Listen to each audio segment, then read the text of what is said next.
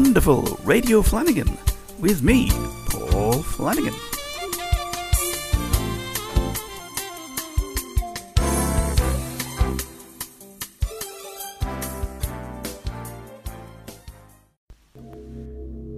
It had been many years since anybody had lived in the house on the hill. It had been empty since the last residents ran, screaming in fear, from the noises, the wailing, the cries of anguish coming out from the walls and the floors of the very building itself. Since that time, the house had been boarded up. Nobody would go anywhere near it. Local children, they would go along on an evening, daring each other to go near the front door, daring each other to get into the house. But nobody would stay there over Halloween until one night several years ago, a local journalist decided he would investigate the story. So he took along a photographer, a friend, a colleague from the office. They entered the house, walked in to the main hallway. You could smell death everywhere.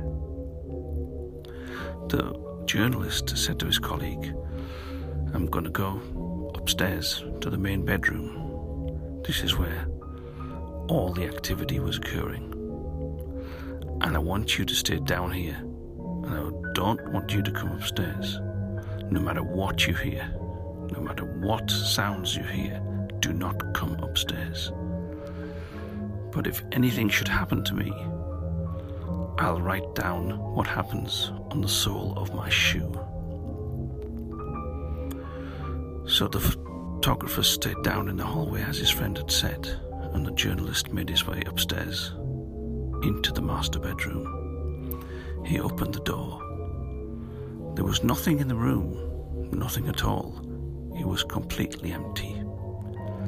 He walked to the center of the room, and the door closed behind him. A few seconds later, the photographer downstairs in the hallway heard a scream. "Ah!" He knew it was his friend. He rushed upstairs. He opened the bedroom door. There was nothing, nobody in the bedroom. All that was remaining was a shoe lying in the center of the floor. He went over to the shoe. He recognized it. It was his friend's shoe. He turned it over, and there, written on the shoe, was a message in 2 words: size 9.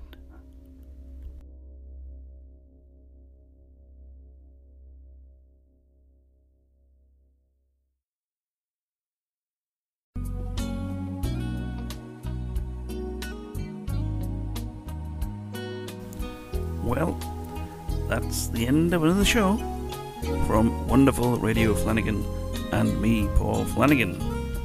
I hope you've enjoyed it. I know I have. And, well, I'll catch you next time on Wonderful Radio Flanagan.